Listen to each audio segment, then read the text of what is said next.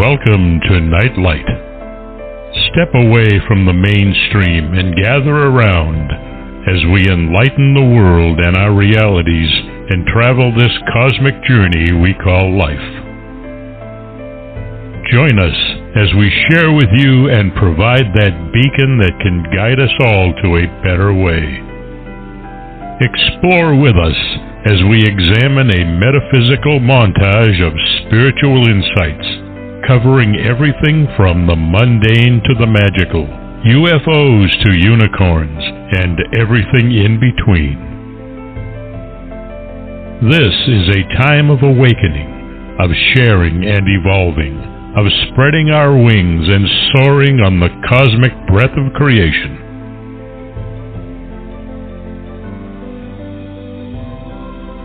Come and join with other light-minded spirits as we weave our lights together to seek understanding, enlightenment, and with a little luck, some wisdom. This is Nightlight, a reminder that you are never alone.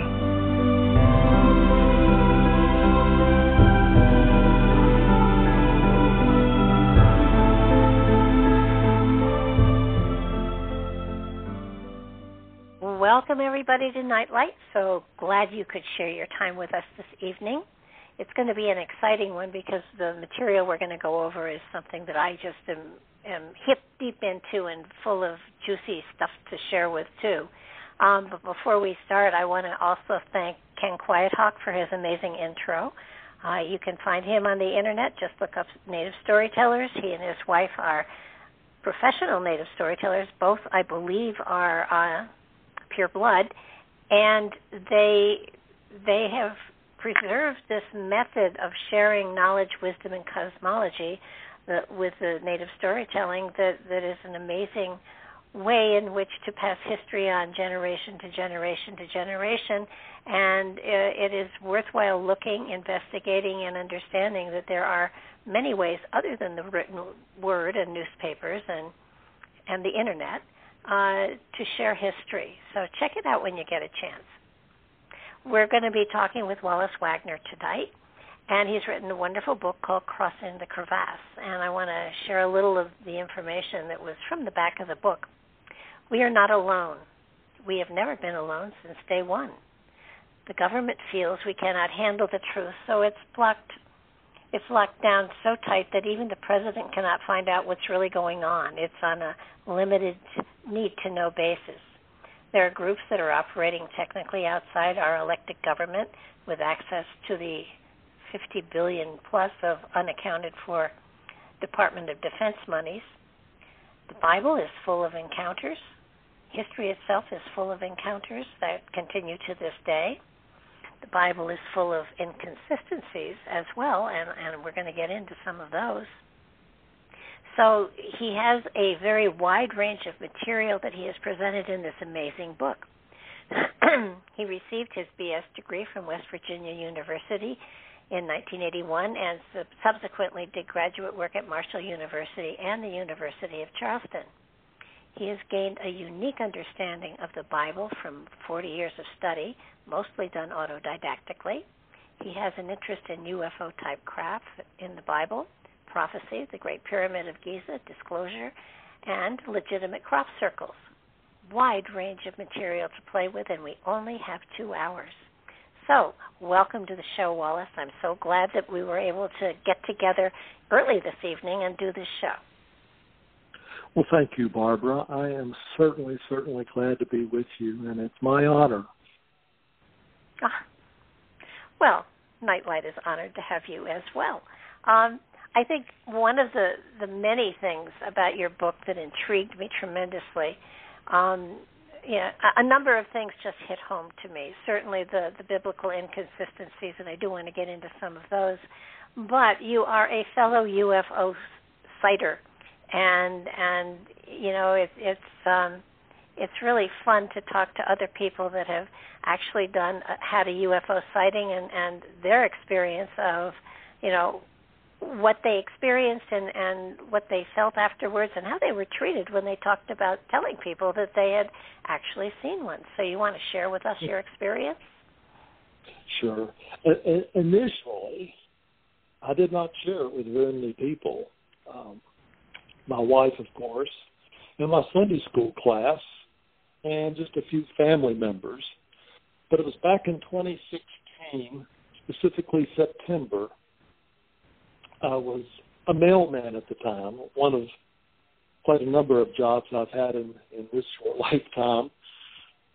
And I had just made a delivery to a lady and put a package under her carport. And I was walking back to my Jeep, and something told me to stop and look up. And I was standing in the lady's front yard, and that's what I did. Excuse me. And literally right over my head was this white, oblong craft.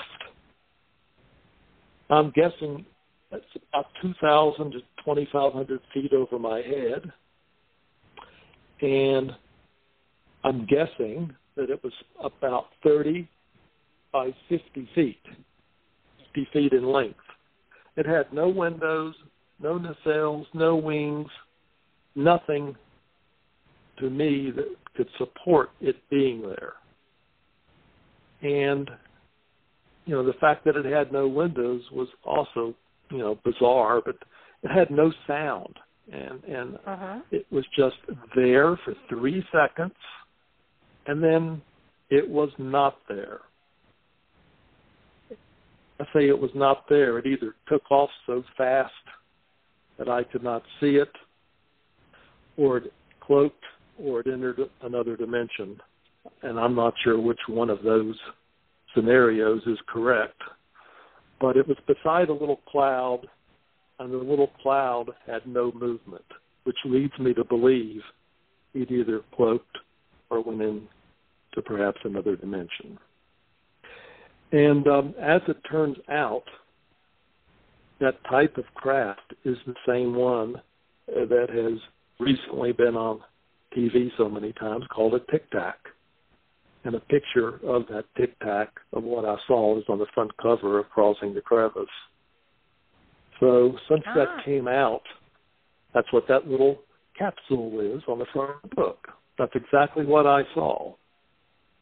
And since I have seen that, of course, I feel vindicated because of what's come out with the Navy fighter jets, having seen that and whatnot, and they were actually the ones to coin the phrase Tic Tac. So at that point, I felt much more comfortable to talk about it. And of course, I wrote the book while COVID was in full blast, so I had a lot of time to spend with it. So I put pretty much everything I had into the book. I was reaching. I had, done quite a bit of study, and I kind of sort of consider myself a Bible geek.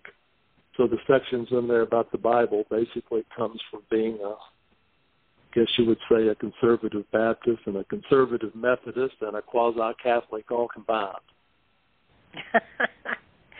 Well, my sighting was in 1966, so I pre-cite you a little bit. But yeah, it's amazing the difference in the reaction of people when you tell them that you've seen a UFO from when I saw them. It was just it. My experience then was that there were people around me that were frightened, that were terrified, that were crying, that were screaming. There were people that hid in closets. There were people standing right next to me that swear they didn't see anything. So that in my experience and over the years, it's almost to me very much like in that movie Close Encounters of the Third Kind. I get a feeling that some people are being invited to see them and others are not. And I don't know if that's not the first I've heard about people not seeing them when other people do. It makes me wonder. Well, I think it may have to do with frequency and level of consciousness and all sorts of other things. But when you do go into the Bible, I mean, they're all over the place in the Bible. How people can not recognize that has always befuddled me. From Ezekiel's wheels to, some of the other crafts they talked about, riding in chariots of fire and stuff like that. I mean, these are clearly vehicles that are being used to transport people, gods, whoever. Barbara, without doubt, that is correct. I'm like you. I don't understand how anyone who reads and or studies their Bible cannot grasp that a chariot is not made of fire. And when Elijah was taken up in a whirlwind, what made the whirlwind? I mean, you have to use some common sense, I guess. And I think some people have a hard time with that because they want every single word they read to be the absolute truth. And in that book of books, it's really not. There's plenty of inconsistencies. And well, I just and I love the fact that when you did your study, how many different Bibles were you using? For this book, I had used 4. I had used a new translation, the Living Bible. I'd used the NIV, the King James, of course, and then my favorite would be the New American Standard. It's I think most people, when you say the Bible, they assume that there's only one, but there are so many different Bibles, and there have been throughout time. And I loved especially the one place and I can't remember what year it was that it happened, but they had a misprint in it, and instead of saying "thou shalt not commit adultery," it said "thou shalt commit adultery." You're correct. I think I have that in my book, in fact, and that printing company lost their ability to print after that. But there was that mistake, yes. But I would love one of those. There's been other mistakes made as well, and the Bible has been changed. I don't want to use the word consistently, but many, many, many times since, it was conceived by Constantine Jerome. I mean, it's been changed recently by the Danish Bible Society, who have basically taken out the word Israel altogether. And the reason for that is the Israel today has nothing to do with the Israel back then. So that's their philosophy. So it's a replacement philosophy, and they've replaced the word Israel with church. Wow. So people have the ability to go in and change what's in there really without any ramifications by anyone. I mean, there's no one actually holding the exact words and holding people accountable if they change it. And it's been changed multiple times. Well, what has really gotten to me is, when they have that one line that, thou art Peter, and upon my rock I will build my church. There were no churches then. So that is correct. And they were all Jewish. So what was he talking about? Because Jesus, the disciples, all of them, they were all Jews. And so what the Aramaic, the Greek, the Latin, the whatever, the different iterations of the Bible has taken away the initial, the first meaning of what did he actually say? Because Jesus wasn't planning on departing from Judaism. He was teaching another level of it, another aspect of it. So what did he mean when he said that, I wonder? I'm not sure that word church was from his mouth. I believe the word church may have been installed hundreds of years later. So if that happens, then, how many other words? And for the longest time, the Bible, when it was put together, was copied by monks over and over and over and over and over and over again. And then it was retranslated into, Roman, and then Greek, and then Latin, and then English. I mean, it's you take a word, for instance, the word sky. The word heaven in the Bible is really, they mean the sky, and they don't say sky, they say heaven, and that gives people a misconception of what is being said. Well, the word heaven, or heaven per se, we really just don't know what that is. I mean, Jesus himself said that no one has gone to heaven except the Son of Man who descended from heaven. So, and we have this notion that, instantly when you die, you're in heaven because of what was mentioned, cross with paradise. Between you and me, how can we have a conversation between you and me when all this audience is listening? But yes. Is paradise the same as heaven? Oh, that's a good question. I've often thought about that. Or is paradise a place where you are alive and perhaps you are waiting to be born again? Mm-hmm. Well, Jesus explained born again. It didn't mean actually going back to the womb. So, but I want to go from that to another thing. He said, in his Father's house there were many mansions, and that he went to prepare room for everybody. Well, who was there now? Was there nobody there until Jesus came down, and then people went to heaven? I mean, wasn't heaven always there? You bring up a good point, and I would just tack on to that. If God created this earth in 6 days, and Jesus is God, then we far exceeded 6 days for the place to have been prepared. Mm-hmm.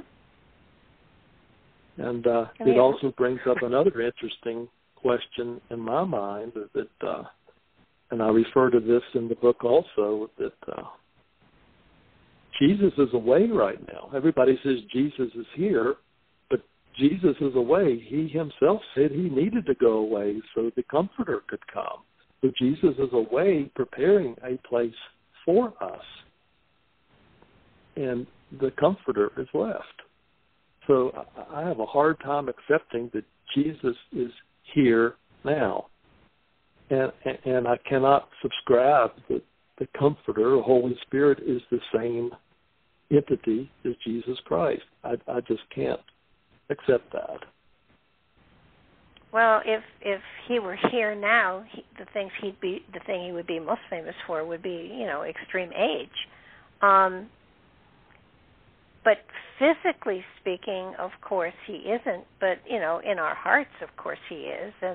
And that part of us that is connected to the divine has connection to him that way. But I find it fascinating, all of the different essays that went into creating the Old Testament and the New Testament, and the fact that the New Testament was created before the Old Testament was created. I thought that was really kind of cool. And it just, it is a book that is amazing, and it has amazing material in it. And I also would, be very fascinated with, looking at some of the material that didn't quite make it into the Bible, but was, the book of Enoch was considered inspired for a while, and then apparently it got uninspired and it was removed. Do you have any idea why? Well, I do. From my studies, it's basically that Enoch referred to a Messiah, and the Jews were not very pleased with that. So it was basically a political move to appease the Jews at that time. So a lot of the early church fathers, believe it was inspired, and one really needs to understand that book to really grasp what's in the Bible. It should have been in there. And it will be in my next book, by the way. It will be in the appendix in my next book. I believe it is still in the Ethiopian Bible. It is, in Orthodox. Yeah. But, I think if people approached the Bible as a teaching tool and a tool to do research from, rather than something that should be taken literally word for word, they'd grow more, they'd learn more, and they'd have a greater appreciation for the times that all of this happened in, I think. Oh, I totally agree with that, Barbara. I think you're dead on. So, when it was even starting to be put together, there were issues. You had to weed out all the Gnosticism, and then you had the old Hebrew Bible, and you had the Greek Bible, and you tried to put it all together in one book, and changes were made from the get-go. The first few sentences in Genesis were not at all what was in the Hebrew Bible. I mean, Elohim created the earth, and Elohim was in the Bible, many, like thousands of times, and it was all taken out. And Elohim meant plural gods, both male and female. So that kind of changes what we, how we think the earth was created, and it adds a little more emphasis on the word us and we when you read those two words in Genesis. Yes. Now it has a better, you can grasp what they mean. Well, the when you think about these groups of these congresses or these groups of people that were given the task of putting together a Bible, you think of how overwhelming it must have been to try to weave a story together with material that was already written and make sense. And you almost can do away with the Old Testament. I not actually do away with it, but most people study basically the New Testament as opposed to the Old Testament. But the Old Testament's full of such fun. It's got giants and it's got all sorts of wonderful stuff in it, and maybe I know it's important because it is the Torah. It's what the Jewish community utilizes, and it's there because there's a connection between the two, because of course a Jewish person became Christ-like, and Christianity is born. So I guess for that reason alone, it all had to be together, because most of the people putting it together were Jewish, I would think. Very true. But I honestly believe that it was an effort to have some type of a consensus, unified belief, and in doing so, a lot of stuff got taken out that should have been in there or remained in there, and just to appease groups. And I also have a strong inclination that the way it was written really had to do with the prominence of the church becoming all powerful, and that's what happened after it was put together with Jerome's Bible. That's what happened for the next 1,200 years, from about 400 up to 1,600, before Martin Luther got involved. You had to be rich to even have access to a Bible, and those people couldn't read it anyway. It was something that only the priest had, and you only got the information that the priest thought was relevant. Now, I have been told that that which has been put into the Bible was considered inspired, and the only other word I can think of for inspired is channeled. But those that say they were, stuff was inspired, kind of poo-poo that. So what does inspired mean, and why has there not in the last 2,000 years been any more inspired writing? That's a very good question. We're not really taught what inspired means other than the Holy Spirit infiltrated, for lack of a better word, the canonist and led them to decide what should be in the book and what should not be in the book. And just to say it's funny right offhand, if that was the case, then the Holy Spirit apparently made a mistake, because according to the NIV, there's a little verse in Mark that the NIV says we took it out because we've come to realize it was never there to begin with. A little verse goes something like this: "He who has ears, let him hear." And that's not in the NIV, and it remains in the other three Bibles that I have used.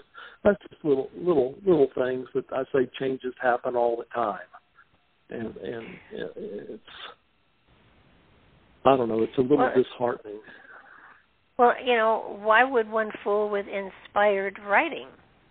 I mean, not that I'm saying that, I channel material that's very beautiful from time to time, and I would say that it is inspired because it comes through my higher consciousness, but I'm pretty sure that's not what they're talking about when they say these texts were inspired. And if it is, then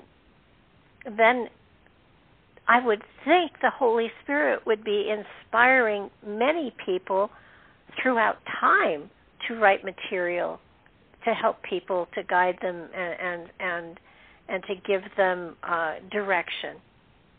I talked to one person who said, God wrote the Bible, and when he was done, he's not writing any more books. And that, to me, doesn't make sense. No, I would have a hard time keeping a smile off my face if somebody told me that. But that's like saying God is done with us. He created everything, and I'll come back 2,000 years later. I mean, yeah. No, I don't think so. I don't either. And there are people today that writes the most inspiring material that is so holy and divine-like that one would just say that that's just beautiful, that's perfect, and yet you can't do it. It's not like the Encyclopedia Britannica used to be, where every year you come up with an upgrade and more material. But why not? That's a good question. And yet that would if that was the case, that would infer that God is still with us and the Holy Spirit is still writing. And it's kind of like it's the best-selling book, has been forever. You do something like that, it's hard to write a second book. And I'm not saying write a second book, but at least understand that inspiration comes through and from everyone, and is it appropriate only for them when they're writing stuff? Maybe, but I don't know. I think the Bible is a wonderful book to look at, to read through, to compare things, and I love the way you showed the inconsistencies. It was very obvious that it was hours and hours and months and years of study and finding places where the different Bibles had different ways of looking at things, and I think appropriate for people to understand that once in the hands of human beings, Lord knows what happens to the material.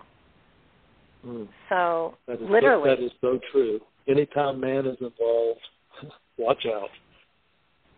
Yeah, and my complaint is no women were in on putting this book together. Well, to my knowledge. What you say is true. And when the book was put together, that was pretty much the way it was. And it would not have been that way today. And no. I mean, if you even understand Elohim, God's plural, male and female, and if you read Enoch, female angels, hello, it was an all-man society back then. Men controlled everything. Apparently. Well, it has certainly stood the test of time, and it has been around for a long time, and many people use it as the Word of God, and I do believe that in many ways that God does speak through some of it, for sure. And it's important that it's there to share with each other and talk about. And I love the fact that because of the inconsistencies, people can sit around a fire at night and talk about the Bible, but not in just reading a phrase and saying how it applies to their life and stuff, but reading something and going into what does this mean? What were the times like when this was written? What was the general political views of people? I mean, when Constantine did his putting it all together, after they decided what books were going to be included, everything else was destroyed because they wanted to have a consensus, a singular text that everybody adhered to. And even then, there were different sects of Christianity going on. And even today, look at the difference. We have splits that are unbelievable of all Christianity, but, a little bit here and there, very, very different. Look to Episcopals and Protestants as far as that goes. They're both Christian, but different ways of looking Barbara, at things. You're exactly correct. There's over 30,000 denominations, and each one of them is slightly tweaked to be slightly different from the next one. And they're all the way. I think that, what really gets to me is that all of the religions out there, all of them, at their very fundamental foundation is the golden rule. And if we just paid attention to that, it would be a better world to live in. You are so right, sister. I honestly believe that there's a 4-letter word permeates the universe, and that word is love. Mm-hmm. There are beings out there that are far superior to us. And let me tell you, if someone somewhere did not love us as a whole on this planet, we would not be here. And I think that love needs to be shared with everyone. You find a connection regardless of what their beliefs are, and you love them, and the world would become a much better place. Well, according to the Bible, end times, there is a prophecy of what end times would be like, and there are many people out there that are suggesting that we're actually in the end times. Now, what do you think?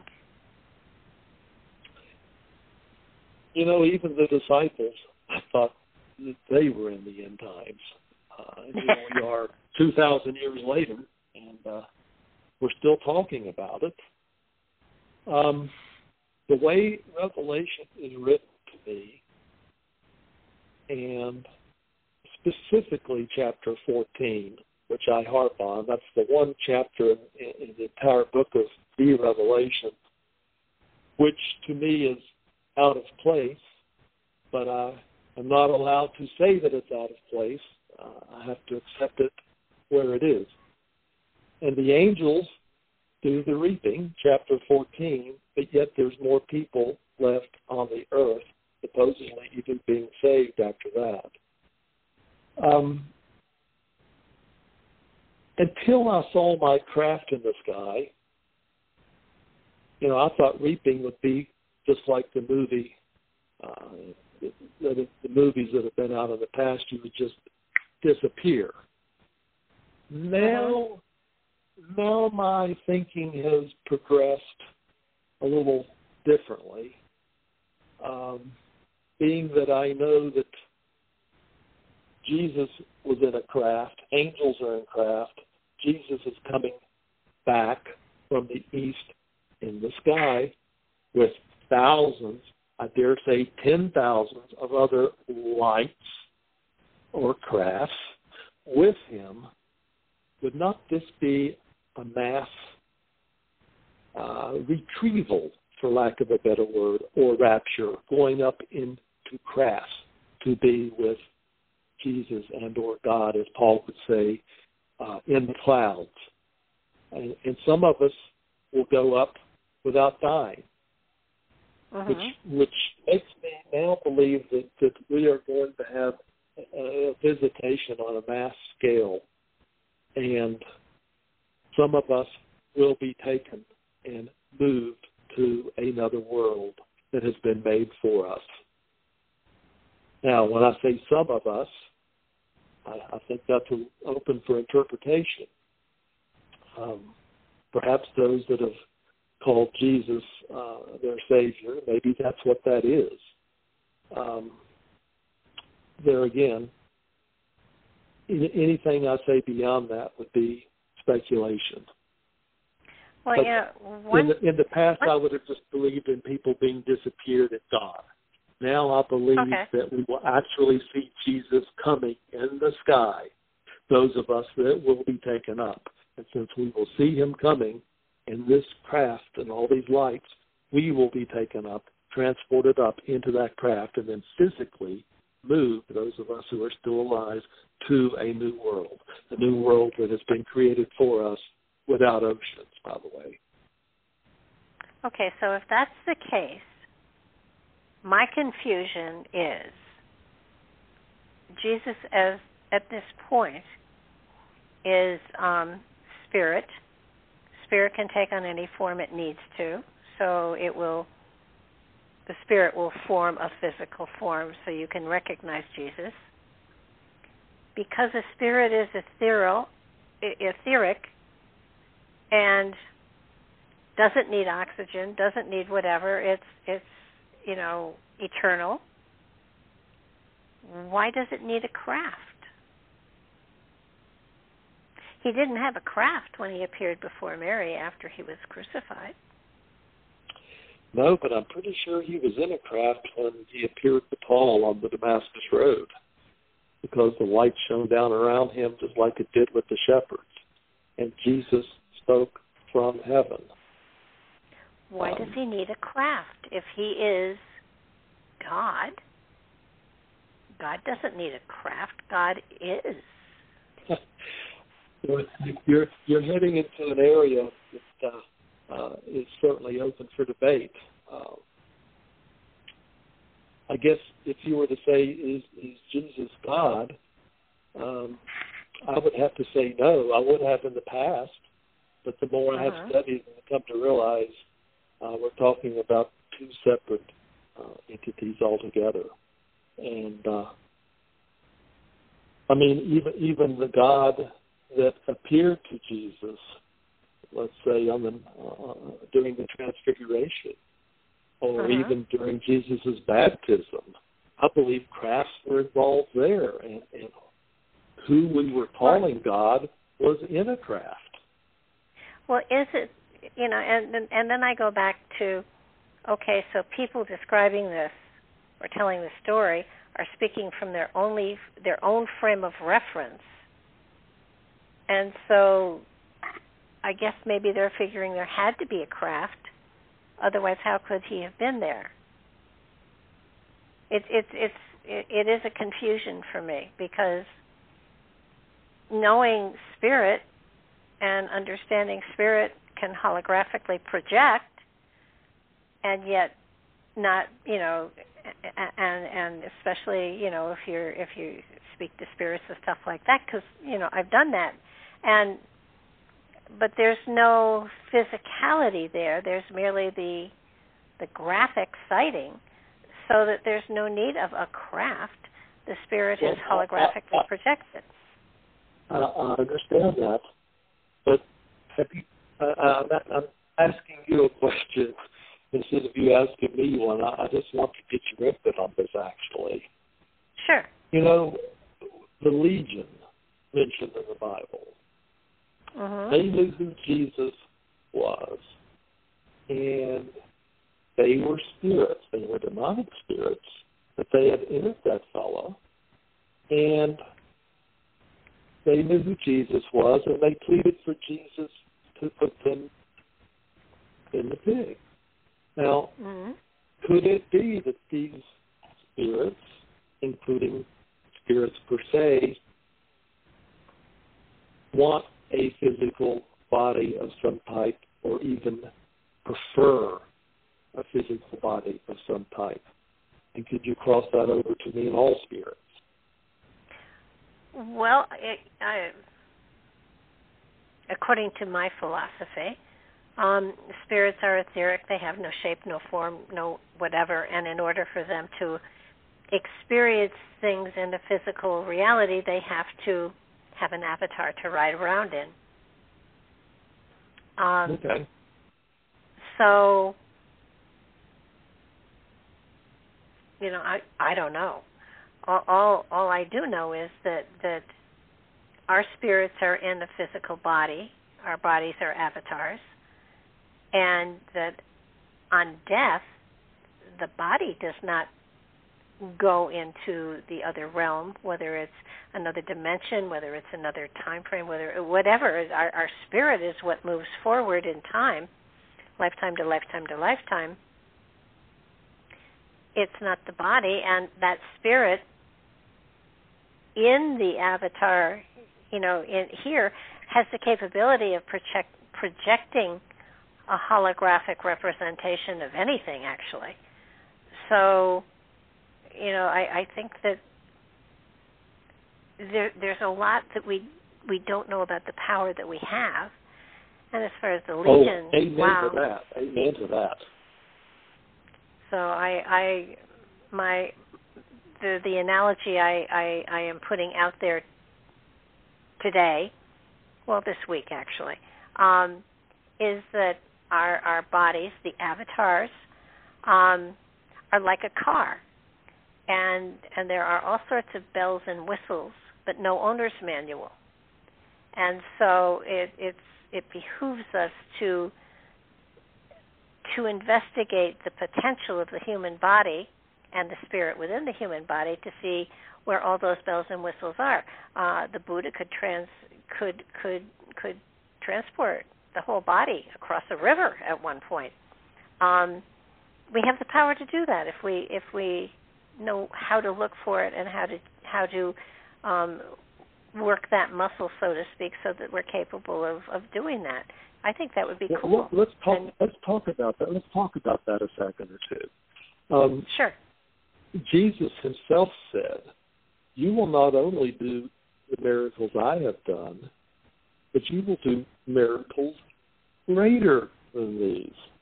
Sure, all this and more. I don't know of one person that has done what Jesus did. In my lifetime, anyway. Go back to when Elijah was taken up. There were people that knew in advance when he was going to be taken up. There were prophecy schools in those days. And those prophecy school of about 50 people, guess what? They knew he was going to be taken up. It was almost a show to watch him being taken up in a whirlwind. and they knew it was going to happen in advance. And I look at the Apostle Paul. He, persecuted Christians. And he had a complete Damascus Road experience, but he did not become an apostle immediately after that. There's a huge gap of 3 years. And in that 3 years' time, he went to Saudi Arabia, the same places where Elijah, Elisha, and whatnot, and perhaps even where God descended and gave the Ten Commandments. But that same area. And when Paul came back, he had powers he did not have before. Now, that tells me in our brain that there we have potential, but it's not being tapped, and we're not being trained. Well, look at Jesus. You lose track of him for almost 20-some years, and the rumors have it that he studied in Tibet, and he studied in India, and he studied in other places. And I can explain to you why that isn't happening today. And part of the reason is all of the technology out there. They did not have anything to do but study and but meditate and but go into their own souls and work on themselves. They didn't have the distractions, unfortunately, fortunately, that we have today. No computers, no television, no radio. They knew how to meditate. They knew how to seek answers inside of themselves. They didn't have the complications that society today pours on us, so that we are so distracted by all of the other stuff that goes on that we don't have the time. I mean, with this pandemic, a lot of people have been secluded in their own homes, and some people have actually spent the time working on themselves and going into themselves and meditating and reading and expanding their consciousnesses, and other people haven't. But humanity's been given an opportunity to grow and to expand and to in many ways ascend in consciousness, and many people have taken it. But if you go back to those schools of study, I mean, they were brutal, but they did. They got you into yourself, where you learned how to use energy, where you learned how to focus energy, where you, if you look at the body, our bodies are electromagnetic machines, and if you know how to use energy, you can help the energy of the body to heal, and it works. That's what's called the Reiki master. Or Reiki, I'm not mispronouncing that. Reiki, yeah. Reiki is energy work, sure. But it's all a matter of my goodness. Anybody who does Tai Chi feels the energy running in their body. You can feel the energy there. If you can feel it, you know it's there. You can use it. Now, personally, I'm not downing. I'm sorry. Go ahead. No. Personally, I don't believe that we have the right to heal another person. We have, we can send them energy, but healing they have to do themselves, because the spirits in that body are here to learn something, and if you solve their problem for them, they'll just get a bigger problem down the road that they'll have to take care of. So, you stay out of the way of their own evolution, and that's just my opinion. But I think there are reasons for everything, for every form of disease and disadvantage and everything, that it's all to learn from. That's why we're here. I personally feel a lot of our society, the way we're, when we go to Sunday school and church, we're not being taught what we need to be taught, which goes hand in hand with, I believe, what you just mention. I looked at Jesus as being a teacher, just like Nicodemus said, to teach us how to use these abilities within us. And I believe that, when Peter walked on the water, his first few steps, he did himself. He didn't rely on Jesus until he panicked and started to sink. And then Jesus, I could see, pulling him up. So, Peter was making progress. And after Paul had his training, both Peter and Paul, of course, raised people from the dead, but Paul could even look at someone and cause them, and this happened, it's in there, cause them to go blind. He didn't have those powers before. And we have abilities to turn water into wine, but we're not being trained how to use them. And I think for me, I have come to find out that's really the downfall of I don't want to say Christians, but both trying to tell us. And we don't have anybody to teach us this. I'm sure they're out there, but as far as all Christians around the world, the mainstream denominations don't teach this. They consider it Far Eastern, or they consider it taboo. And they are way off course, I'm afraid. Well, it's a matter of discipline as well, and practice, and again, getting the extraneous stuff shut down so that you can really sit and listen to yourself. There's so much going on today. We just don't bother to look inside. We look for somebody else. We look for a doctor. We look for a teacher. We look for a medium or a psychic or a spiritual whatever. And the reality is, come on, you're inside there. There's a spark of the divine in all of us. And if that's where we go for our training and our meditation and that's where we ask questions, and we do get answers. But then people don't trust. They think that that was just my imagination, or that's just what I wanted to hear, and that's So we are being taught to look for others to take care of us as opposed to taking care of ourselves. And that's a sad thing. It is sad. It is sad. But I kind of want to swing in another direction here just a little bit, because sure. we obviously there are some other species out there, and so some of the vehicles out there are ours, or Russia's, or China's, or Japan's, or gosh knows who. And the one thing that I have been fascinated with for quite a while here are the crop circles, because it feels to me that they're trying to send us a message. And I don't think that people are paying any attention to. There might be a message there. They just think they're scary things, and they don't understand what they are. And do you have any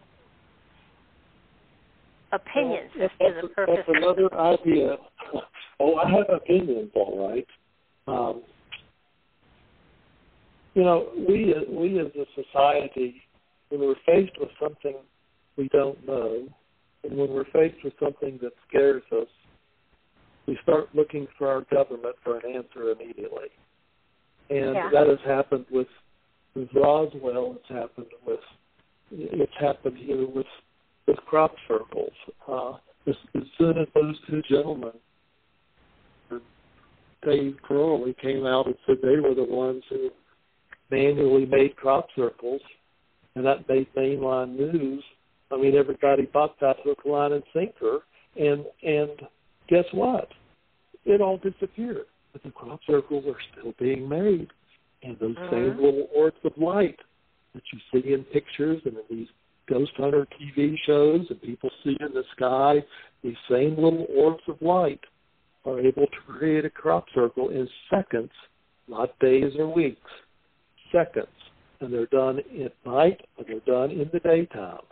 I mean, there's been pilots that have flown over a field and there's nothing there, and made a delivery, came back the same route, looked at the same field, and there's a crop circle.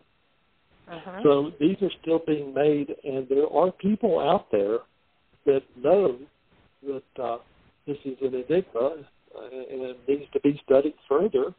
But, you know, it's like you throw something on the wall, and if it doesn't stick, you don't have any traction. And yeah. This topic is considered not mainstream anymore. It's considered pseudoscience, and that, again, is very, very sad. There's plenty of professors and people who have their doctorates that are still studying it, and it is a real phenomenon.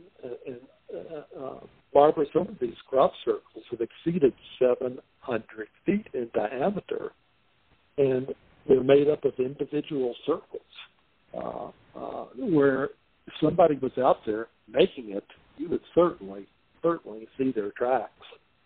And the circles don't even touch each other. So they're definitely made from the sky. It's some type of perhaps a microwave energy or some other type of energy created by this orb. And yes, they're trying to tell us something, but we don't have it figured out quite yet. And they're still being made to this day. Some of them appear to be sacred geometry. Sure, fractals and whatnot. Yeah. Some of them appear, to me, they looked like they were parts of a machine of some sort or a motherboard of some sort. And you know, others just boggle the mind.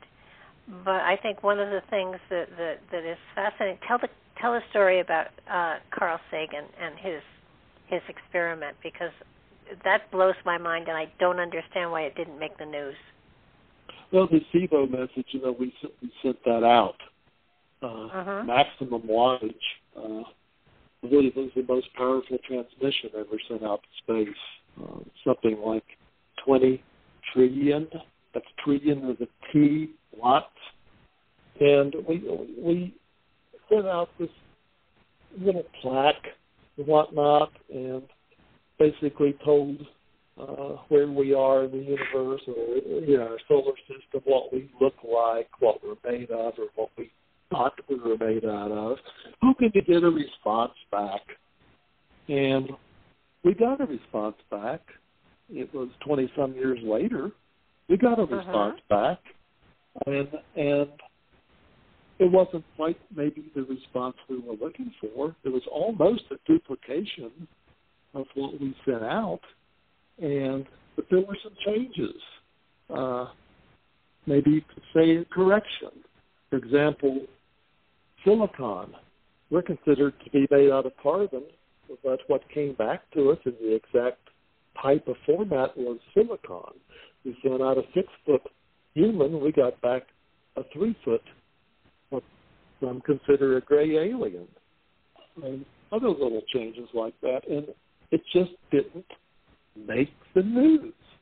And, I mean, you sent out something expecting to get an answer, then you get an answer, and nobody seems to care because it's been over 20 years. It's really kind of sad, but, you know, if you want to believe, this is certainly fuel for that fire, that we are not alone, and there are other entities out there, many of them, if not most of them, are far more advanced than we are. And this was just, another piece of evidence for me that we are not alone. Well, I really, never thought we were. But when you think of the vastness of space and the universe and the galaxies and all of that, there has to be other planets that support intelligent life forms. And to my mind, I really kind of believe that planet Earth is on quarantine as a whole. That we are far too primitive to actually take part in anything that is more of a galactic anything, because my goodness, we can't even get together as a country, forget a world. And it would seem to me that there has to be a sense of peace before we are ready to become peaceful with other species and cultures and stuff like that. I think you're exactly correct. The day we can look at ourselves as being from Earth instead of from a particular country or particular state or particular county or particular side of the city, as soon as we know each other as sharing this planet together, as earthlings, if that's the right word to use, I think that's when we will have made progress. And we are a long way from that. So you are exactly correct. I just I can't imagine, if and yet, according to reports that I've seen validated, President Eisenhower met with some aliens, and from another planet, I guess is the best, because we've got aliens all over the place now, but somebody from another planet or whatever. President Eisenhower met with them. I am up to speed on that, and I do believe that happened, without a doubt. And that would have made Richard Nixon up to speed also, since he was vice president during that time, by the way. Uh-huh.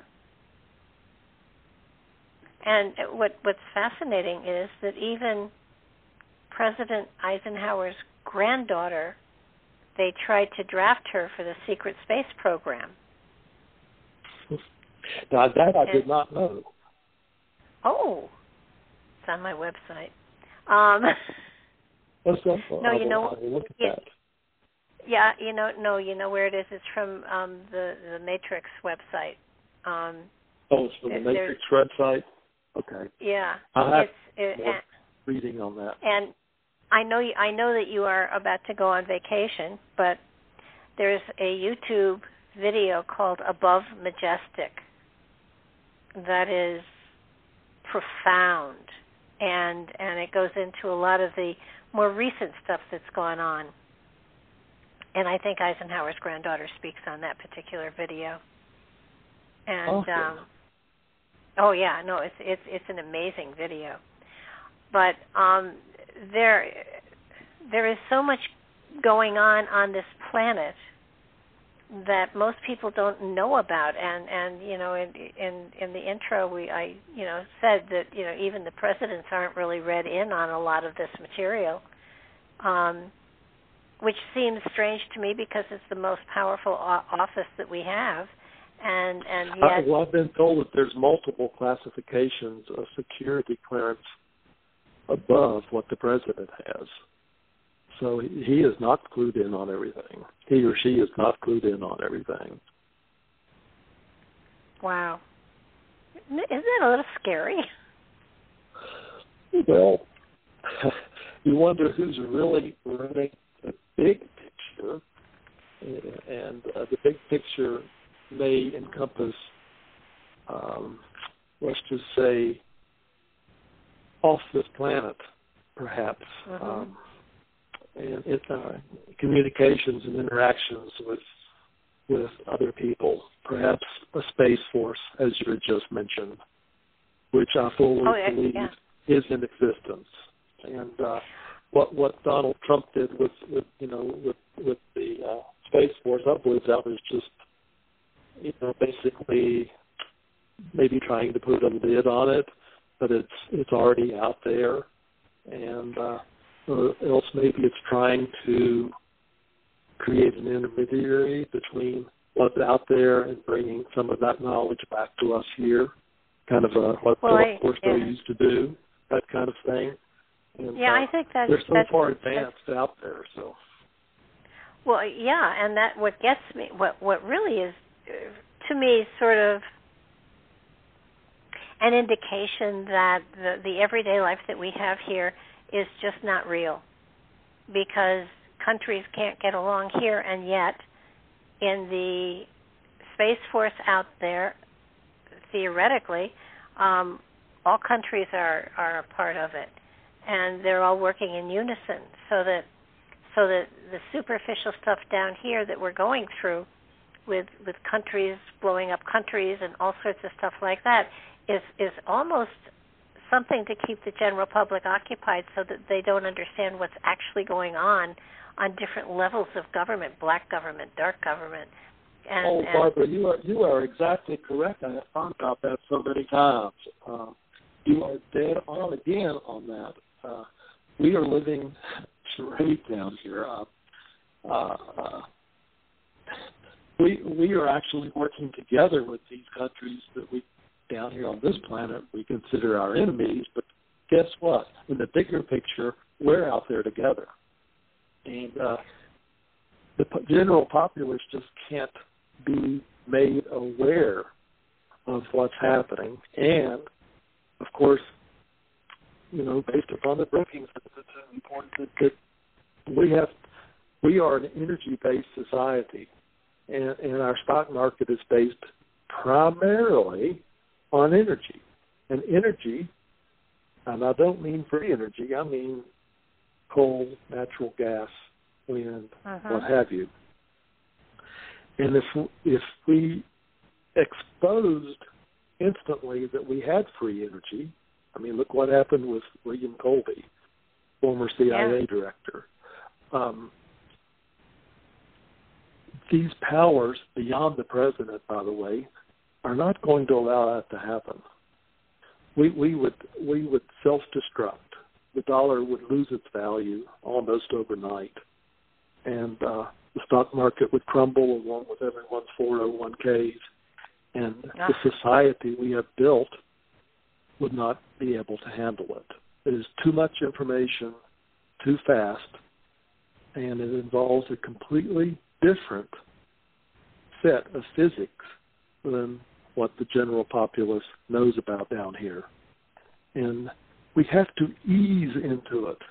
And that's part of what I mentioned. I have a little bit on disclosure in my book that it's about communicating. You just can't come out and say this. There has to be a plan in place. Nobody's going to wake up tomorrow and be without a job.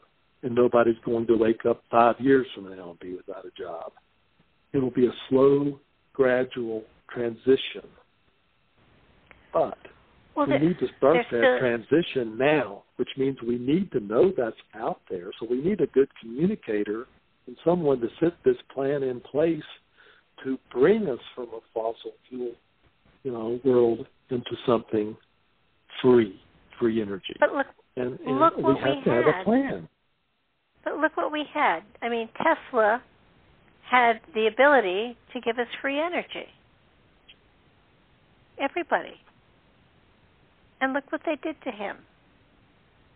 I mean, there are such powerful organizations out there that curtail progress being made. And it boggles my mind. Well, didn't the original Fords and whatnot, they were really going to run on alcohol. But no, we ended up switching to gasoline. But gasoline comes out of the ground. Yeah. It creates jobs. It does that. During World War II, my father was in the FBI. And at one point he was on Long Island for a test that was being run, and he was part of the security and stuff like that. And he saw a car, brand new car, with, just brand new. And they filled the gas tank with water and dropped a little white pill in it, and it ran beautifully. That is awesome. Yeah, yes, but the government bought the patent, and here we are 60, 70 years later, and that little white pill is just nowhere to be seen. I mean, we have the capacity to do amazing things, and yet we are now under the control of big pharma and the energy stuff and all of that, and we're being manipulated. Government who seems to come in and grab whatever you have before you can get it out there. Yes. People who have made progress on free energy and whatnot, anti-gravity.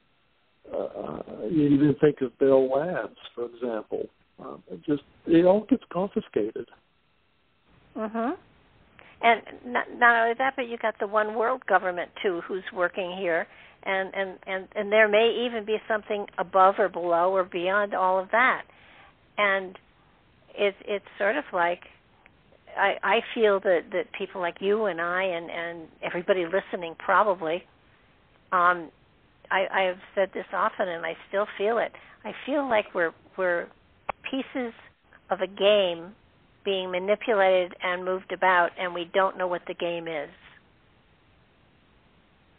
And we don't know. Well, I can see where you're going with that, but you could also add, I'm not even sure of the rules. And I don't think there are any. Yeah, exactly.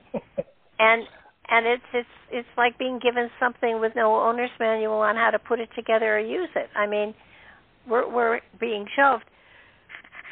Excuse me. We're being shoved pillar to post, and manipulated by the government. And I don't know why. I don't know what their agendas are. And I think I have a right to know since I elected them, or theoretically I did. And it's just sort of like I think we're at a point in time where so much change is coming. And, they say that man on 42nd Street has the placard, the end is near. Well, he's right. The world that we knew 2 years ago is never going to return to us. That is correct. And my childhood will never repeat. There will not be that kind of freedom ever for children ever again. So that we're all looking at the world changing radically right in front of our eyes, and we just don't know why. And you'll never convince me that this pandemic was not created by a government and loosened on humanity, because I really believe it was intentionally done. Well, you know what? I've read so much about that, and the latest stats I just read today that basically, if you just look at the net number of people that have died over the previous 3-4 years, there's no big jump. No. I totally agree with you. I believe somebody, some way, somehow wanted to harm our system in this country specifically, but of course it entailed the whole world. But something nefarious was going on, and point the finger, but I'm not going to do that since we're on the air. Mm-hmm. But, somebody just wanted to show that we can bring you down, and that's exactly what happened using media against us in a lot of ways. So if you control the media, you pretty much control what's happening. So, well, I believe that they were out to cull the population, and they've done that. And I do believe that. But have you noticed that the normal flu no longer exists? Yeah, nobody mentioned the flu for a year and a half. Yeah, isn't that amazing? It is, isn't it? Yeah. Everybody, if you're dying, it's some form of COVID, or now it's some variant of COVID. And now we're probably going to have booster shots as it continues to evolve. And when's it going to stop? I don't know, but it's going to stop. Is it going to stop? No, I don't think so. I think that when they've scared us all with all this, that they're going to say you have to have a booster, and I'm not too inclined to do that. I have been vaccinated, but I'm not sure I believe the need for boosters. Just me. But I don't know. All I know is that, again, it's a manipulation. I mean, kids didn't used to be able to go to school without measles, mumps, chicken pox, all of those vaccinations. In a way, the immune system of humanity is way down because we put so much in our bodies to avoid those diseases that we didn't build up immunity to them. Yep. So we're a weaker society than we ever have been. But we'll have to wait and see. You and I'll see. We'll talk about it on the radio from time to time. But there's nothing we can do other than be aware and not get our lives in order exactly. But we still have time to work on our ability to understand, comprehend, to utilize the energy that we have in our bodies and to make it, we can make it a better world. Well, that's what, I want to do. And seeing a craft like I did put me on a path. And instead of stopping with Christianity, and that's all I ever need to know is what is in that one book we've already talked about, it has put me on a path towards internal spiritual development. And that's me personally speaking. Something that I've kind of sort of missed somewhere along. It's allowed me to have a greater respect and understanding of other cultures and other religions and whatnot. And it has really changed me from a universal point of view. And I realize now that I'm on a path that I wasn't on before, and I can't sit here and tell you where I'm going to end up. But yet, I'm not nervous or afraid about it. I mean, I'm learning things every day. I'm reading things that I did not even care to read about before, because a lot of them I was taught was taboo, or why would you want to read something like that? That has nothing to do with Jesus and the Bible. But guess what? It really does. And sure. I'm being exposed to new and different things now, all as a result of me seeing that craft and how it changed me. So I'm on a path, sister. So where I end up, who knows? But wherever I'm led, by God, exactly I'm going to follow. That's exactly what it did to me in '66. It was like there's something out there, and I didn't know what it was. And I think when that thing it stopped for I'm going to say a second, but it was probably not even a second. It was probably a millisecond, or it stopped for a short period of time. It hovered, it felt, for a second over my dorm, and then it went and it was gone. And I think what blew my mind was that there was no air displacement, there was no sound, there was no sound barrier breaking, just went, and it was like, holy mackerel. I just thought it was the coolest thing ever. My roommate... Well, I was not afraid when I saw mine. I just looked up and said, well, hello there. I mean, it was just almost comical. I didn't feel that I was being watched, per se, but it's been mentioned to me that maybe they wanted me to see it. And, I had wanted to see one all my life.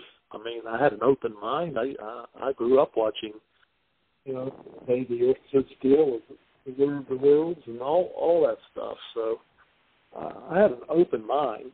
But to see one and to then realize that that's been all through the Bible, and not only the Bible, but all the way back to we started writing. Yeah, there you go. There you go. It's in caves in France. I mean, they show 14,000 years ago. Yeah. We're not alone. No, and I just today it's so hard because it's so clear that we have been able to reverse engineer stuff from downed ships. So that's where Velcro came from. That's where a whole bunch of other stuff came from. But what gets me is, why aren't they just letting us in on this stuff? Why do we have to be so secretive? And theoretically, the Battle of Los Angeles in I don't know, 40 something. Oh, it was right during World War II. It was in the mid-40s, 45 maybe. Yeah. I mean, that was, with my late husband, Patrick, we interviewed a man that was actually there. He was a child, and he was on the beach picking up debris, giving it to the government so that they could take it all and, hide it away. It's frightening to think that our government hides so much from us. And, if it's... I don't know if it's a good idea or not to let everybody know what's going on, but it just, personally, for myself, I'd like to know. I'd like to know also, and I would honestly think that I could handle the truth.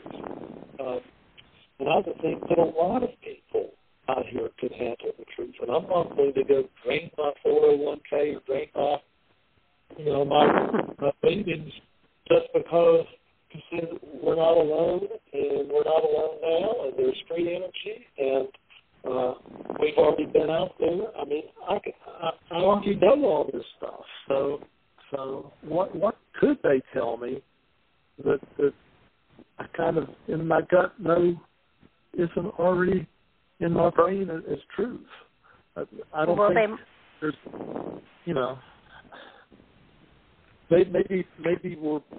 maybe they're just afraid that society as a whole cannot handle it. So there would be like the radio program in 38 War of the Worlds. There would be confusion and panic and things of that nature. And that's kind of another reason I wrote this book, Crossing the Crevice, was to expose that you just can't take the Bible literally, like we said. You just can't. You have to read between the lines in places. You have to realize there's transmission errors. There's pure errors, if you know where to look. I mean, you just can't take all this as the concrete Word of God. Sure, it's a great book, and it's full of great information, and it's a great foundation. But to say it's the book that ends all books and you don't need to read anything beyond that, it is ludicrous. Absolutely ludicrous. What if they did release everything, and I can see one place where there would be major problems, and that's with your major religions. Because if you're dealing with... Dr. Barry Downing says there's going to have to be a meta-revolution, for lack of a better word, or reformation. Higher theological system, starting in the theology schools, going through all the universities and whatnot. It's all going to be upended overnight when it's mentioned. And that's going to be where the fear and panic is going to set in, all derived from that. Because I know are not involved like that.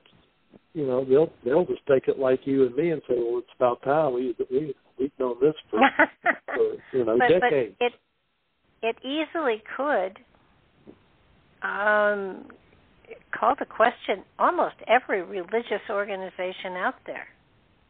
Sure. Almost. And I mean, look to Brahmanas in Hinduism, and pretty much like crafts we had, and yeah, there's crafts in other religions too. I mean, we're just not the only ones, and it's worldwide. I think that it would be very unsettling for a great many people if there was what was it? It wasn't. I almost want to say it was a Twilight Zone episode where the spaceship landed and they brought technology and they were helping people to heal and all sorts of stuff, and he had a book and the title was they couldn't decipher it and at first, and then these aliens after they gave humanity tremendous stuff, said that they would take people back with them if they wanted to come, but that they had to gain weight because the trip was long and they needed to have body fat, yada yada. And at one point they finally deciphered what the title of the book was, and it was To Serve Man. It was a cookbook.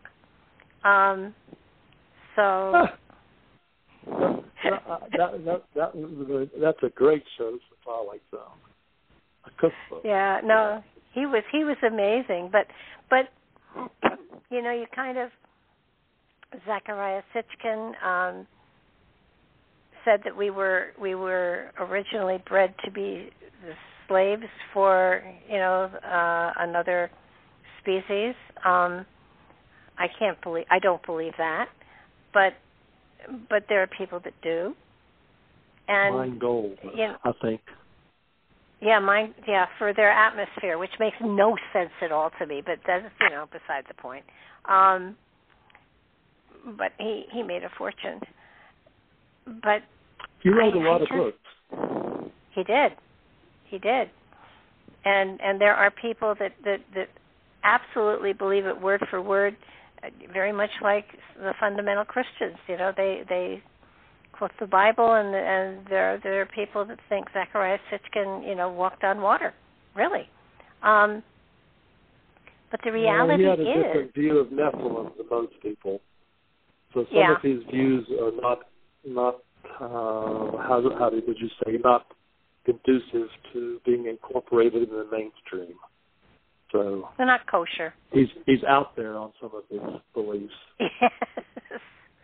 Well, I'm sure that we bought him a lot of nice-looking houses and cars, but I did not read all of his books. I've read some, and my late husband had an opinion of him that wasn't kind, because Patrick was a biblical theologian, and so he was very into the Bible, and Sitchin apparently took liberties with it here and there. So, but if we really had communication, if we really had a verifiable source for alien wisdom or knowledge or whatever, I think we would find that our system of religious beliefs is indigenous to this planet alone, and that in other places their cosmology is very, very different. If you look at the Moai, they didn't have a religion, but they had a spiritual belief about the Milky Way being the pathway of souls, and it wasn't that they had a god exactly. It's just that they had a spiritual belief system that was very different from religious stuff. So, the big thing I see is that if we had alien technology here, then the major power suppliers would be out of business, and those are jobs gone. And I do believe that quite possibly major religions would be challenged greatly. Or Very people would true. be driven back to them, one way or the other. Well, there needs to be, and I say this kind of facetiously, somebody with my beliefs right now, I can't find a church to go to support the beliefs I have. Sure, I'll go. I'll sing, but my reason for being there is to serve the glory of the big God, and pretty much everything else that's mentioned, it just goes through my head, basically on out the other side. I can get a little bit out of it, but there's a whole lot that's useful to me, and I think that you guys was slap in the face because it's useful to a lot of people. It was useful to me in the past. So not downplaying it. I'm just saying at this stage, I would love to go to some group of people that believe like I do, or believe a lot of what like I do, and perhaps it's where I'm located. But I'm in Virginia, of course, Southern Virginia. But there's just nothing like that here. So I will continue to self-study. And I think getting information from people like you is very beneficial to me. So I'll go ahead and say I really enjoy it. So thanks for sharing. Oh, listen, it's 50 years of studying, and I don't have the biblical background that I would like to have, but enough to get by on, and you never have enough, actually. But it's just the expansion of spirit within the human condition is so fascinating to me, and how we utilize that energy that we have and the connection we have to the divine, and how we can change the world that we're living in. And the reality here is that we create our reality by our perception of it. And it's a Huna, one of the 7 Huna principles that where your attention goes, the energy flows, which is fascinating. And so, I am constantly learning more, and certainly reading your book and talking with you about the stuff that we've been talking about enhances and it adds to the knowledge that I have inside of me. And I appreciate that, and that's the way I feel. Before I forget this, the Battle of Los Angeles was in 42, February of 42. Okay. I missed about 3 Thank years. you. But there's an interesting, one of the most interesting phrases or passages in the Bible to me is in Daniel. And it goes like this, that Daniel prayed, and then he gets this visit from none other than good old Gabriel, who says, the second you prayed, your prayer was heard. But I could not act on it. Why couldn't I act on it? Well, it's because he was fighting the Prince of Persia, and he had to get the help of to help him. So he was delayed in answering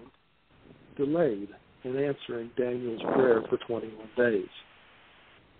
But if you just focus on that and look at every angle of that, you come to a lot of conclusions. Why was it that only Gabriel was able to answer Daniel's prayer? Why didn't Big God answer Daniel's prayer? Why was there a delay? We know our prayer was heard, but they were busy fighting spiritual forces of darkness before they could get to answering the prayer. And these spiritual, the same thing as the demons we talked about in the there's definitely good and bad out there. I'm sure we both agree on that. There is good and bad out there, and not every being or entity or life form that we meet, will be friendly. We may be food to some species out there, and that's fine. And the good and bad permeates, seems like, everything. It's there's no sitting on the fence. You're either good or you're bad, and that's biblical too. You're either saved or you're not saved, or you're either going to heaven or you're not going to heaven. There's kind of no in between. But this goodness to me is manifested in light and love, and the supreme being himself. There I am using the word him. Is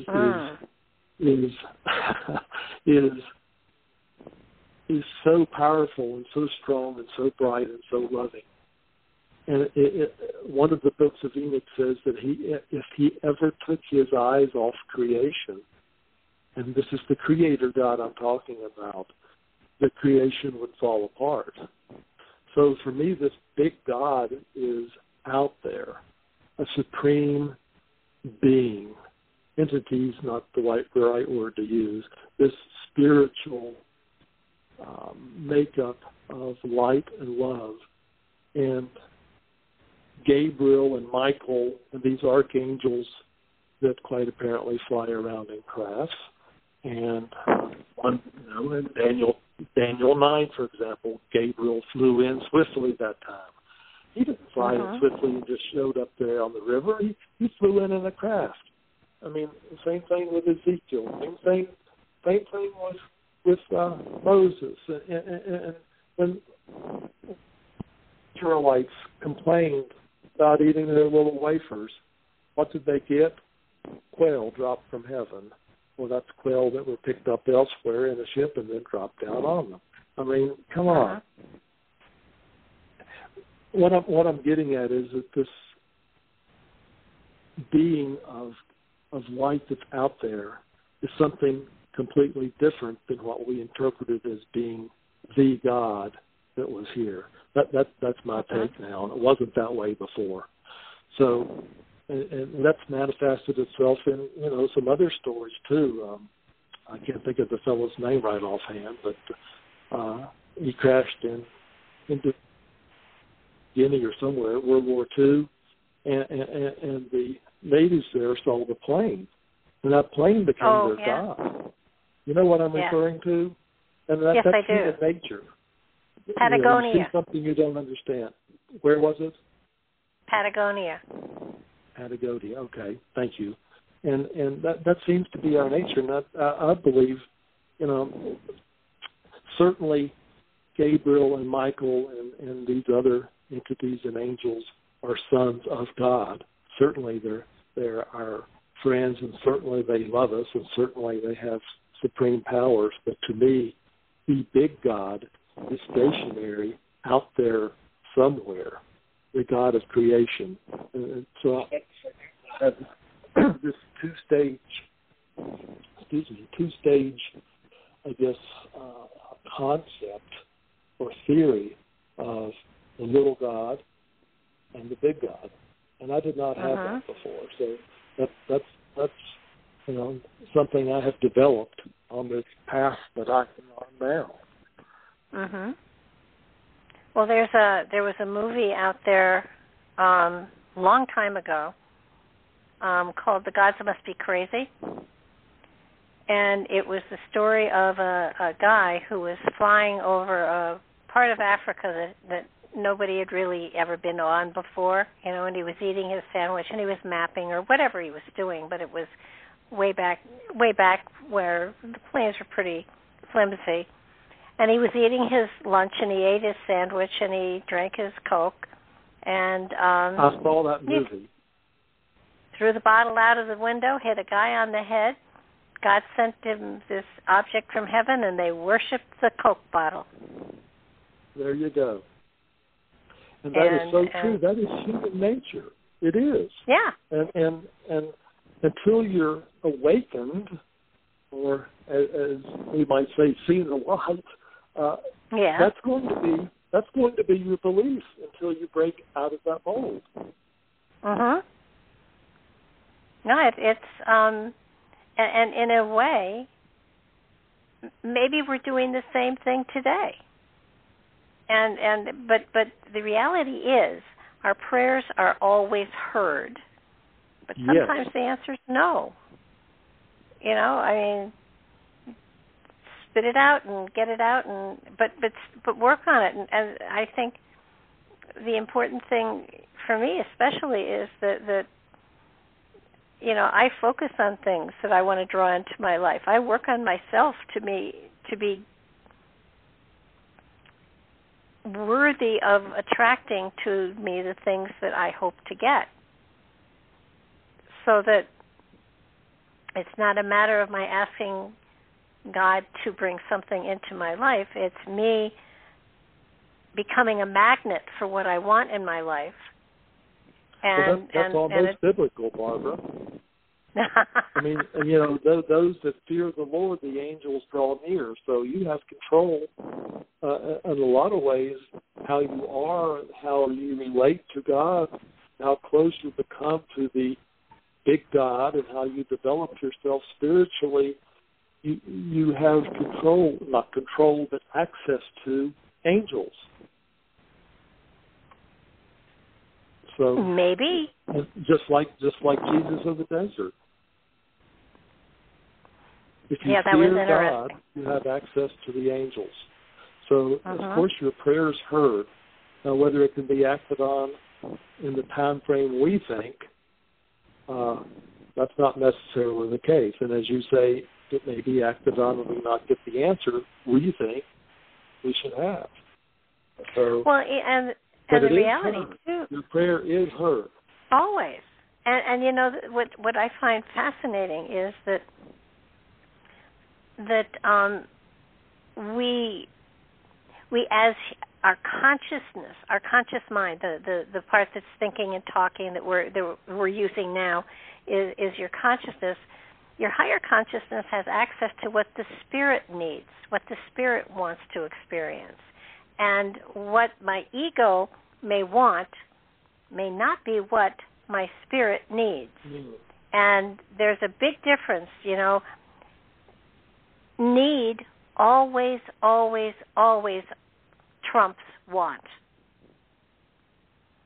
And yes. So that what I need may not be what I want. What I want is, you know, maybe really cool, but what I need is to not get it because that'll make me a better person. So lots of times, you know, when something doesn't happen the way you want it to, it's sort of like, well, maybe I needed this experience in order to be a better person. You know,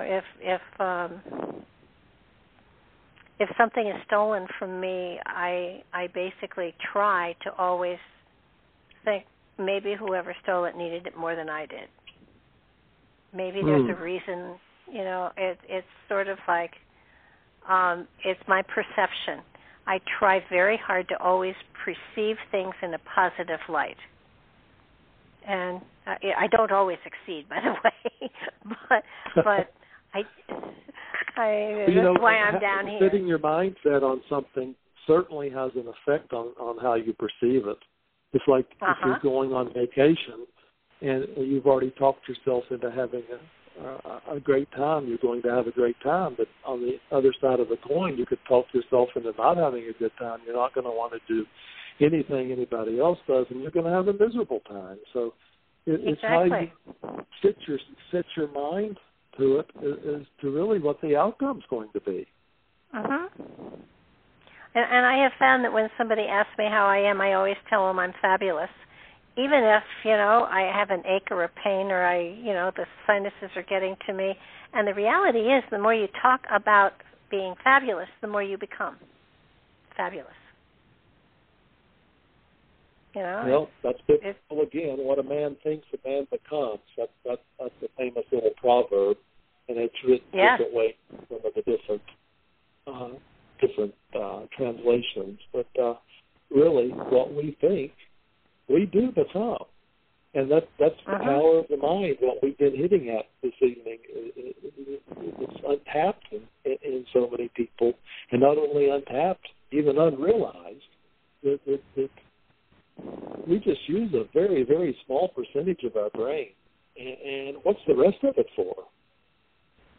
Oh, I mean, really, have you wondered that? What's the rest of it for? I mean, was it wasted? Does it serve a purpose? I do believe all these other beings from out there past, we just haven't learned how to use them yet. Exactly. Like my analogy with the car. Those are the bells and whistles. Those are the portals to other dimensions. Those are the talents and skills that we brought into this lifetime that we don't even know we have, so we're not reaching for them. I mean, there's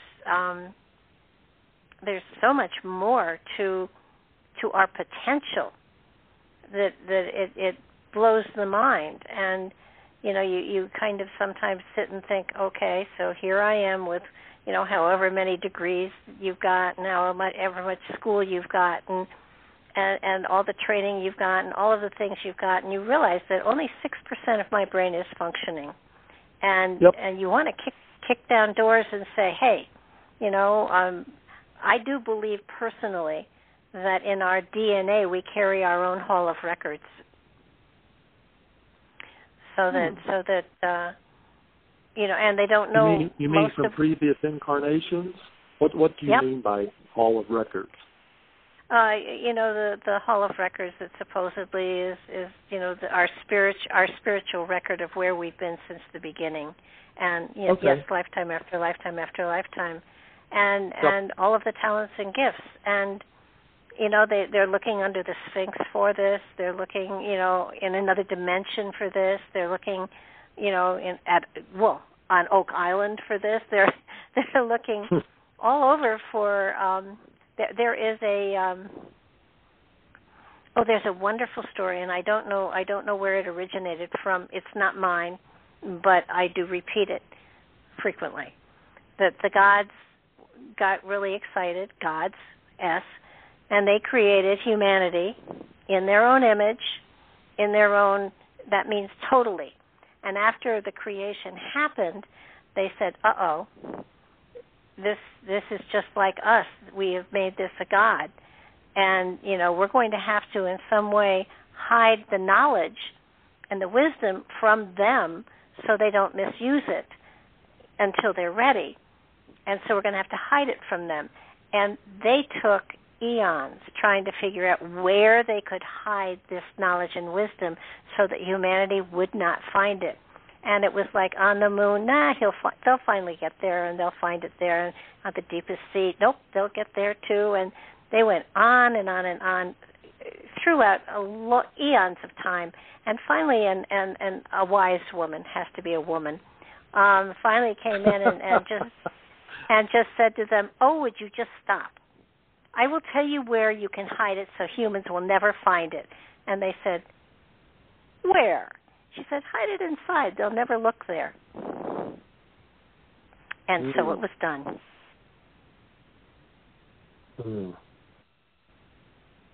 I love that story.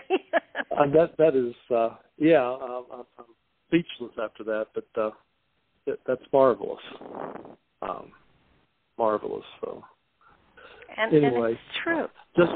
Just so your listeners, your regular listeners, probably know about reincarnation, but the people have tuned in to listen to me. I know I've got some family members and some friends that are listening. I did want to make the point that reincarnation per se was an accepted line of thought in the early church. Origen really pressed with that, and at one point Origen was called the greatest mind the church ever knew, and he was one of our church fathers who studied at Alexandria, had some Greek influence, studied the Clement of Alexandria, And all of that information basically got taken out. Started with Jerome and ended up, later with Fedora and Justine was taking what little bit was left out. And the only remnant we have really of reincarnation that's left in there, and some people don't even know this, is who was John the Baptist? Well, you're taught that he was cousin of Jesus, but no, that's not my question. Who was John the Baptist? He was Elijah. Yeah, that's what I was going to say. No, well, doesn't in some place in the Bible Jesus talk about being the God of the Old Testament? Yep.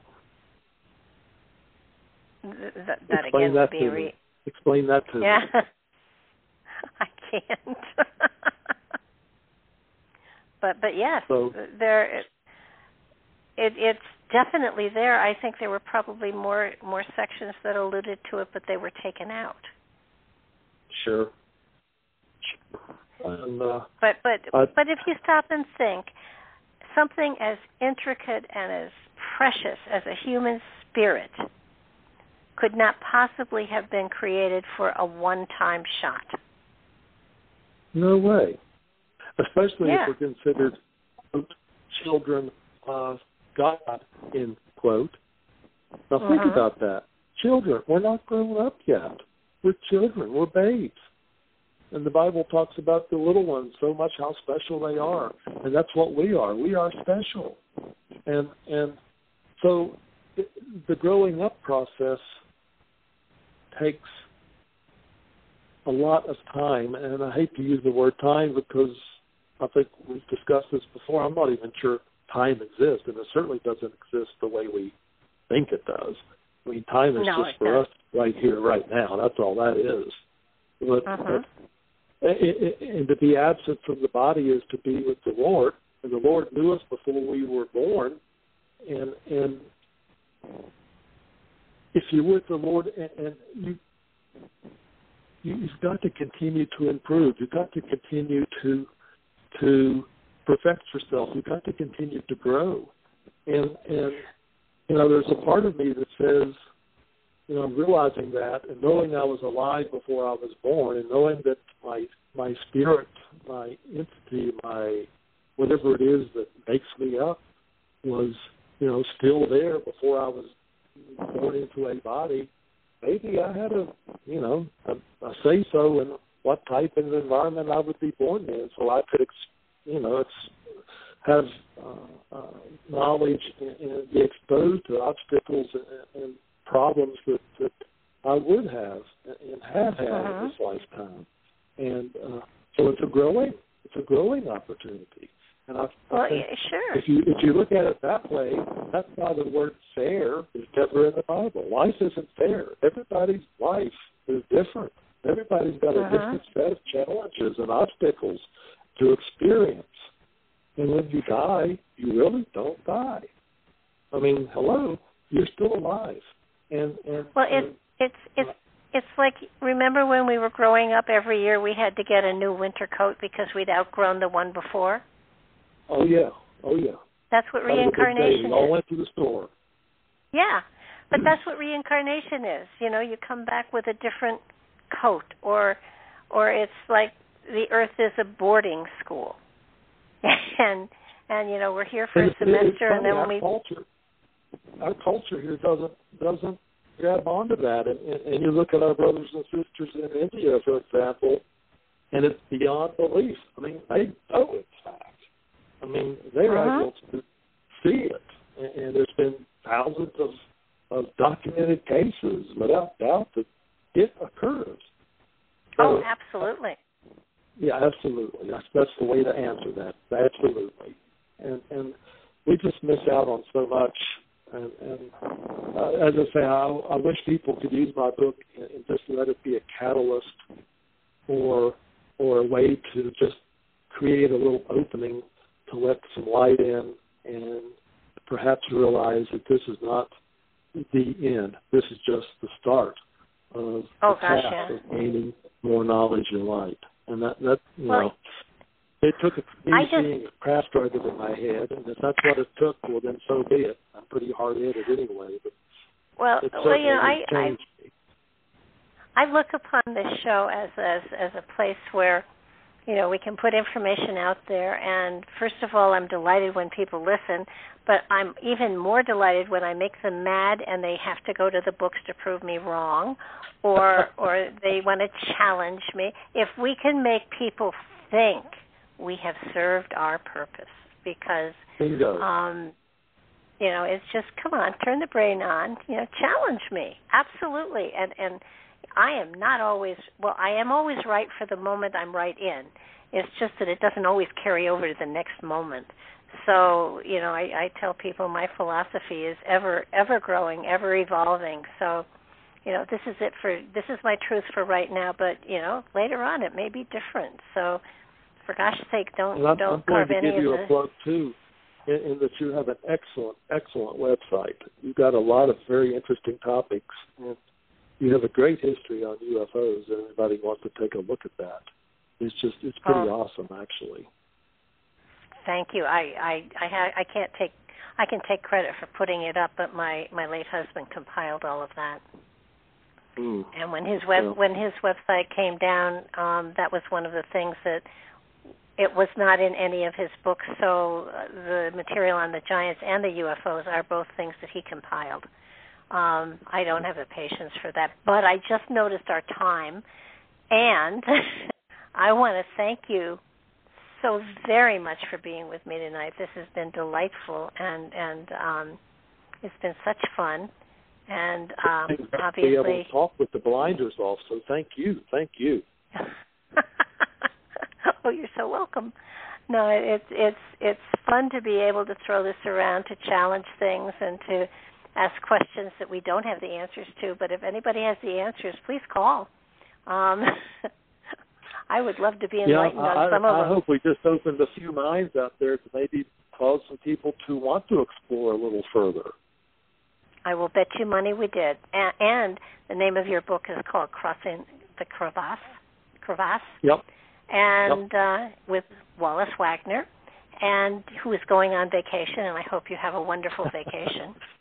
Oh, thank you, Barbara. I'm really looking forward to it. I'm like everybody else. We've been cooped up, it seems like, forever. I know that feeling. So I want to thank you again, and I'm sure we're going to have you back, and especially with the second book, absolutely. And looking forward to that one. And I want to thank you. Working on it now. Well, I am looking forward to reading it. And I recommend everybody check out the book because he has so much material in there. It will fascinate you